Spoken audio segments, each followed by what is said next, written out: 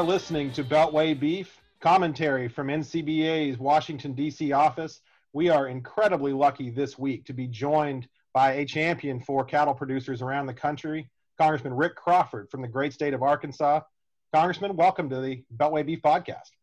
Hey, thanks for having me. We are really glad to have you on the show. I know we've been working on trying to get this put together for a while now. It's great to have you on. On the Beltway Beef podcast, we do not beat around the bush. We don't like to dodge the hard questions. So I'm just going to kick this off with the I know the thing that's been really pressing with me. I've been wanting to talk to you about this. I spent Thanksgiving in Stuttgart, Arkansas, in your district, and I was really troubled by my trip down there. I'm hoping you can shed a little light on this. Where are the ducks, Congressman? Where are the ducks in Stuttgart? Yeah, you tell me and we'll both know. I tell you what the problem I see is, obviously is it's hit and miss. It's, depending on where you're at, what time of year it is and so on. But as long as ducks have open water, they won't come south. Yeah. As long as they've got good feed and open water, they'll stay where they are. So we need the weather to start to get a little colder, start to freeze up a little bit. And hopefully by the time we get down the latter part of December, first week in January, that duck hunting will improve a little bit. That's what it sounded like. We went on a little bit of a ride after we got skunked the first day, and some of those clubs kind of north of Stuttgart were starting to see some ducks. We saw some movement up there, but boy, it was quiet, for that early season hunt.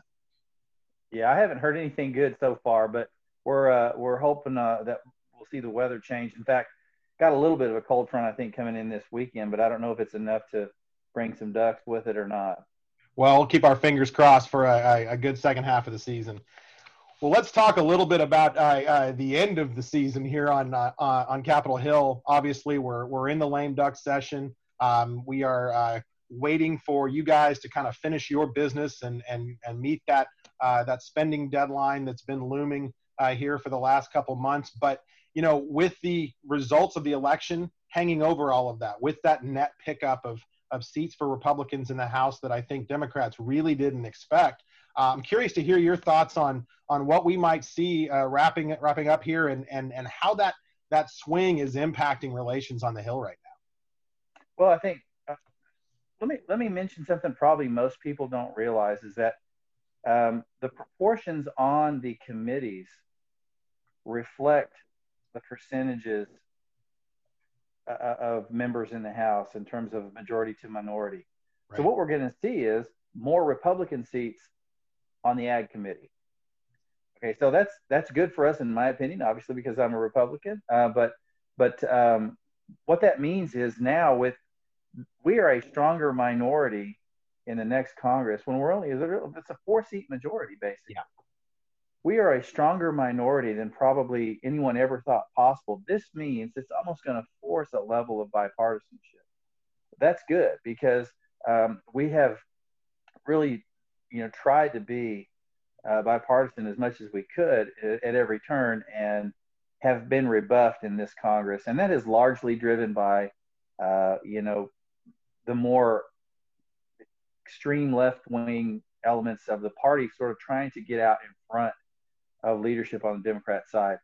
So what we'll see now is I think the Democrats will kind of come to terms with the fact that this was a sort of a little bit of a statement election, if you will. And that is, we don't like these radical policy points. For example, defund the police. That didn't work. There were a number of members that thought that was a good idea, a number of members that barely survived their re-elections, some folks that we've worked well with over the years that barely scraped by, and then some that lost as a direct result of espousing defund the police. Whether they, in their home districts, disavowed it or not, the fact was that seemed to be sort of the overriding cry by a lot of Democrats, some high-profile Democrats that thought that was a good idea. So then we have the other issue of socialism. Look at South Florida. The pickup that took place in South Florida. I'm talking obviously politically here, and I don't know if you wanted to get down in that direction, but no, that's great. Look at South Florida, where you have a large population of Cuban Americans, Venezuelan Americans, Nicaraguan Americans, and so on, who are there because they escaped socialism. Yeah. And so when we start talking about a voting bloc in terms of the Hispanic voting bloc, there's no Hispanic voting bloc. I mean, there's Puerto Ricans, Mexicans, Colombians, Venezuelans, all that. To lump that all in is detrimental. I mean, I think you have to recognize that is a very diverse population, and really shouldn't be all lumped together because they all have their own distinct political views. I thought that was pretty relevant in the South Florida election. Yeah, I think that's I think that's right, and it's fascinating to me to see how the Democratic Party has reacted to that on the Hill in the weeks since. Collin Peterson, obviously outgoing chairman of the House Agriculture Committee, lost his race. He's kind of the last of the original Blue Dog Democrats in the House. But you have this new class. Abigail Spanberger is a great example. She was very vocal right after the election that those statements from the progressive wing of the Democratic Party made it very difficult for her to connect with voters in her district.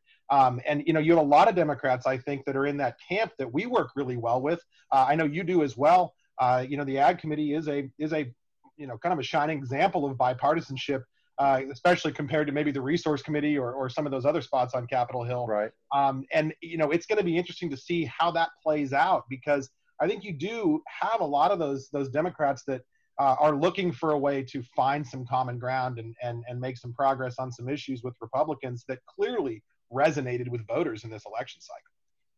Well, you mentioned Collin Peterson. I had a pretty good relationship with Collin Peterson.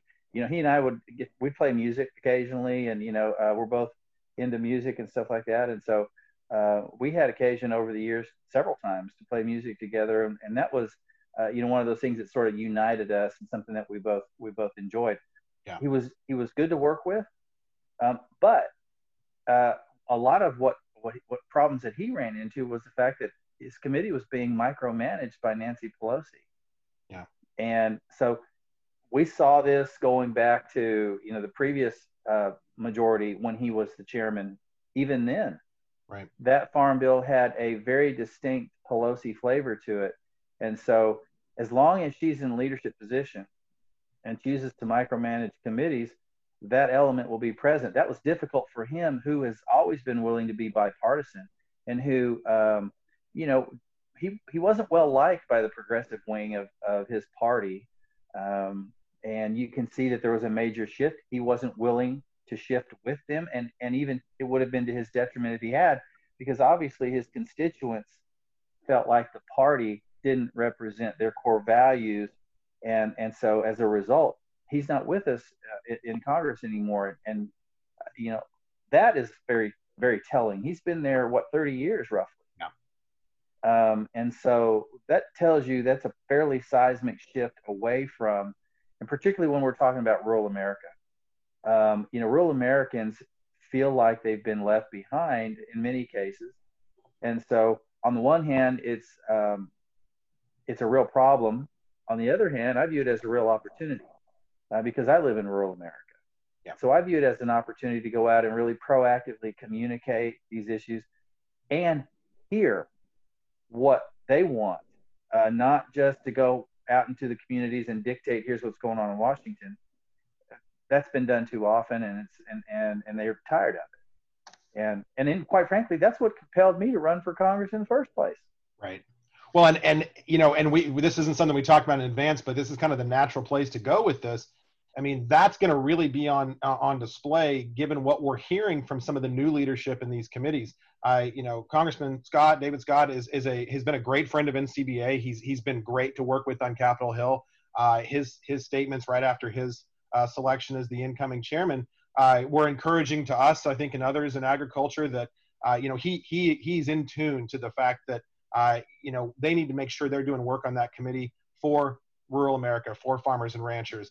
And I think G.T. Thompson, the incoming ranking member, views a lot of that the same way. We're encouraged by that discussion of bipartisanship, but we're also hearing a lot about that agenda that may be coming forward. Climate is going to be something we are going to be talking about a lot. I personally believe, and I think others agree, American agriculture has one of the best stories to tell in the entire country in that realm. If we can overcome some of the false narratives that are out there, in the cattle industry in particular, when you really drill down into it, we do so much more for the environment as far as what we put back in than what we take out of it. How do you think that's going to play out in that committee? I know they're going to be talking about it in all the committees, but in agriculture in particular, is there some room for us to maybe change the tone of that debate and find some ways to really make sure agriculture is getting credit for what we do? There is a couple of things I want to unpack there because there's a lot of talk. First, let me say something about David Scott. Democrat, Republican, doesn't matter. He's one of the finest people in Congress. And so his willingness to work across the aisle is without question. Yeah. My concern, as I mentioned before, is are we going to see more of a micromanagement as we've seen in the past? Now, I would suggest that the close majority, the really tight majority, might cause sort of a rethinking of that approach. And that's where we're going to have an opportunity to move things forward. And so what I would like to see, because obviously the environment is going to be a driving factor in every committee, as we've seen in the previous Congress. Right. Every committee had to stand up a subcommittee that dealt with climate change, and every committee had to have at least one hearing on climate change relative to their jurisdiction. Even in the Intelligence Committee, which I serve on, right, we went through that. We have a subcommittee that addresses that, and we've gone through the briefs where we brought members of the intelligence community in to address climate change. And the question you asked, look, is our intelligence community really need to be talking about climate change? Okay. The Ag Committee, on the other hand, we don't need to necessarily, what we need to be doing is proactively talking about what ag producers are doing to address climate change on a day-to-day basis. Now, in my opinion, when we're talking about climate change, environmental issues, there are two kinds of people: environmental activists, and then ag producers who are active environmentalists. Right. And so we need to start telling that story. Look, farmers across the country, farmers and ranchers, have been frontline, engaged on environmental issues for decades because they know they derive their livelihood from good stewardship of the land. Yeah. We haven't told that story very well. I don't think, certainly, the industry obviously can improve on that, but I think, Congress needs to improve on telling that story for sure. And so I hope we get the opportunity to address some of the positive things, number one. Number two, I think we need to take a look at what is the marketplace asking for, and then try to be more responsive in terms of turning out a product that it does a couple of things. I mean, number one, it tells the story of how great our ag producers are in terms of managing natural resources and addressing the environment. And number two, it tells the consumer, we hear you and we want to deliver something. And finally, maybe one of the most important ones from an ag perspective, I want to commoditize those kinds of things so that they can become a significant part of your revenue. Because look, the fact is, over the last 10 years, we've seen commodity prices across the board in a rut. Yep. And so that's the output.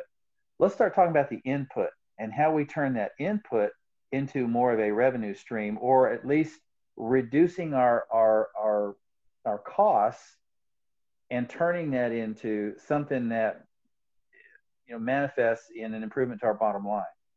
So we can do that. I think we solve an awful lot of problems, and we continually tell the story about our successes in environmental stewardship, and we demonstrate to the consumer that we're listening and we're delivering a product that you're asking for. And in the end, we all benefit.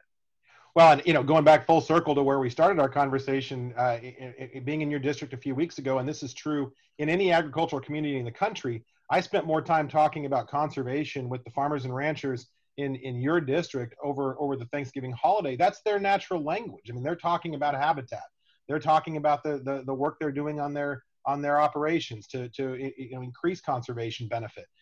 This isn't new business for any of these guys. This is what they do and have done for generations. stewarding these lands, and you spend 20 minutes with a producer, and they'll tell you how their dad and grandfather managed that property and what they've done, what this field looked like and this area of their farm looked like 30 years ago versus today, and what they've done. That's just natural for these guys, and Mm-hmm. it's going to be important for us to make sure that decision makers in Washington that don't come from districts like yours really understand just what a benefit there is there if we can capture it, and to your point, start compensating producers for the more they do moving forward. So it's going to be fascinating to see how that shakes out. I agree with you.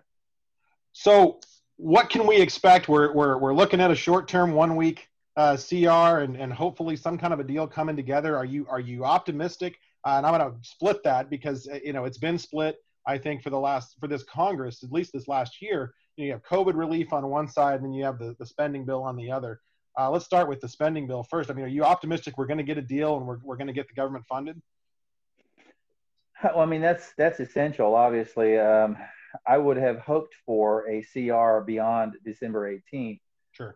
I'm not sure exactly why they decided to make it December 18th, unless it was to try and put a little more pressure on both sides to come to the table on COVID relief.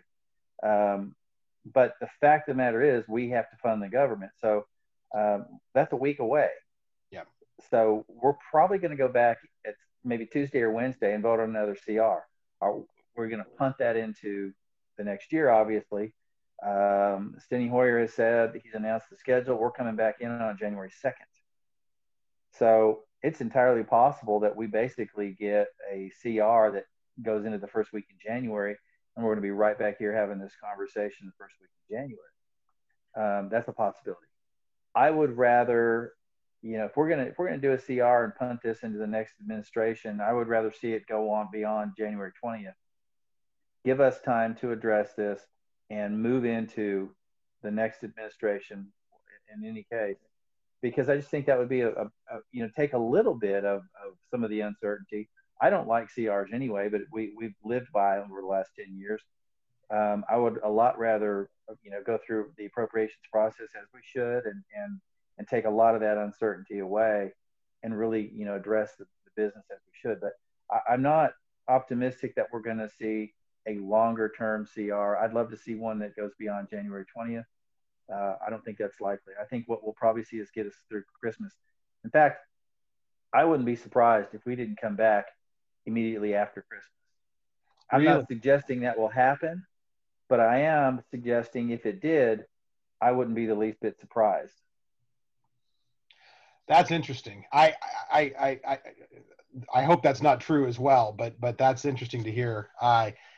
Do you think that, and you alluded to this, the COVID relief conversation that's running alongside, and I think rightfully so, appropriators have tried to keep those things separate over the last year, but there are some important pieces in that the various versions of COVID relief for ag producers, whether it is a funding fix for the ag quarantine inspection shortfall that we've seen, tax deductibility for those PPP loans that producers have received. That were really a lifeline along with the CFAP program for a lot of producers around the country over the course of the year. I know a lot of our producers are watching that and really trying to get a sense of whether or not there's a real path for that, or is that a post-January 20th priority as well at this point, where we're more likely to see it at the beginning of a Biden administration? I can't imagine that you would want to push COVID relief off beyond January 20th. That's Agreed. Something that should have been done by now. There have been plenty of offers and opportunities, bipartisan suggestions. We're not going to get every single thing we want. I'm not even sure we should get every single thing we want. I mean, heck, I love my wife more than anybody. I don't get every single thing I want. I mean, that's life, right? And I don't think it's realistic, even in your own house, to think you're going to get every single thing you want. And beyond that, in the real world, it doesn't work that way. So I think that these some unrealistic demands. But look, there's been some good faith offers. Number one, there's a whole lot of unspent money that can be reprogrammed and put into circulation immediately. And then beyond that, do we really need to be talking about $2+ trillion that has nothing to do, a vast majority of it has nothing to do with actual economic relief related to COVID. So, I mean, I think, let's be a little bit more realistic about what we're trying to accomplish here, and do the right thing for the American people. And it has devolved into a political disconnect that is going to be very, very difficult to overcome. But the reality is that shouldn't wait. That shouldn't be punted off to January 20th. That's over a month. Yep. That adding insult to injury, difficult, maintaining payroll, the expenses that you have because you don't have any revenue coming in. I mean, you want to keep businesses in business. It's not about picking winners and losers. It's about, trying to provide resources and something as a result of something that nobody had any control over in reality. I mean, we're doing the best we can given the circumstances. This is unprecedented. It has changed a lot of people's perspective on how we help people and why. And I think, we have to be a lot more pragmatic in our approach to how we deliver economic aid at a time when we really need it. Yeah. Well said. There's a lot of opportunity and a lot of interesting work that's going to develop over the next few months. Congressman Rick Crawford, I can't tell you how much we appreciate the work you do for producers around the country. You've been a real champion for our industry, and I know we're looking forward to working with you on into the future. Thank you for joining us today and sharing a little insight at a time when there is, sir, a lot going on here in Washington. You bet. I look forward to coming back. We'll definitely do that. You've been listening to Beltway Beef. Check us out online at policy.ncba.org. Don't forget to eat beef and join us next week.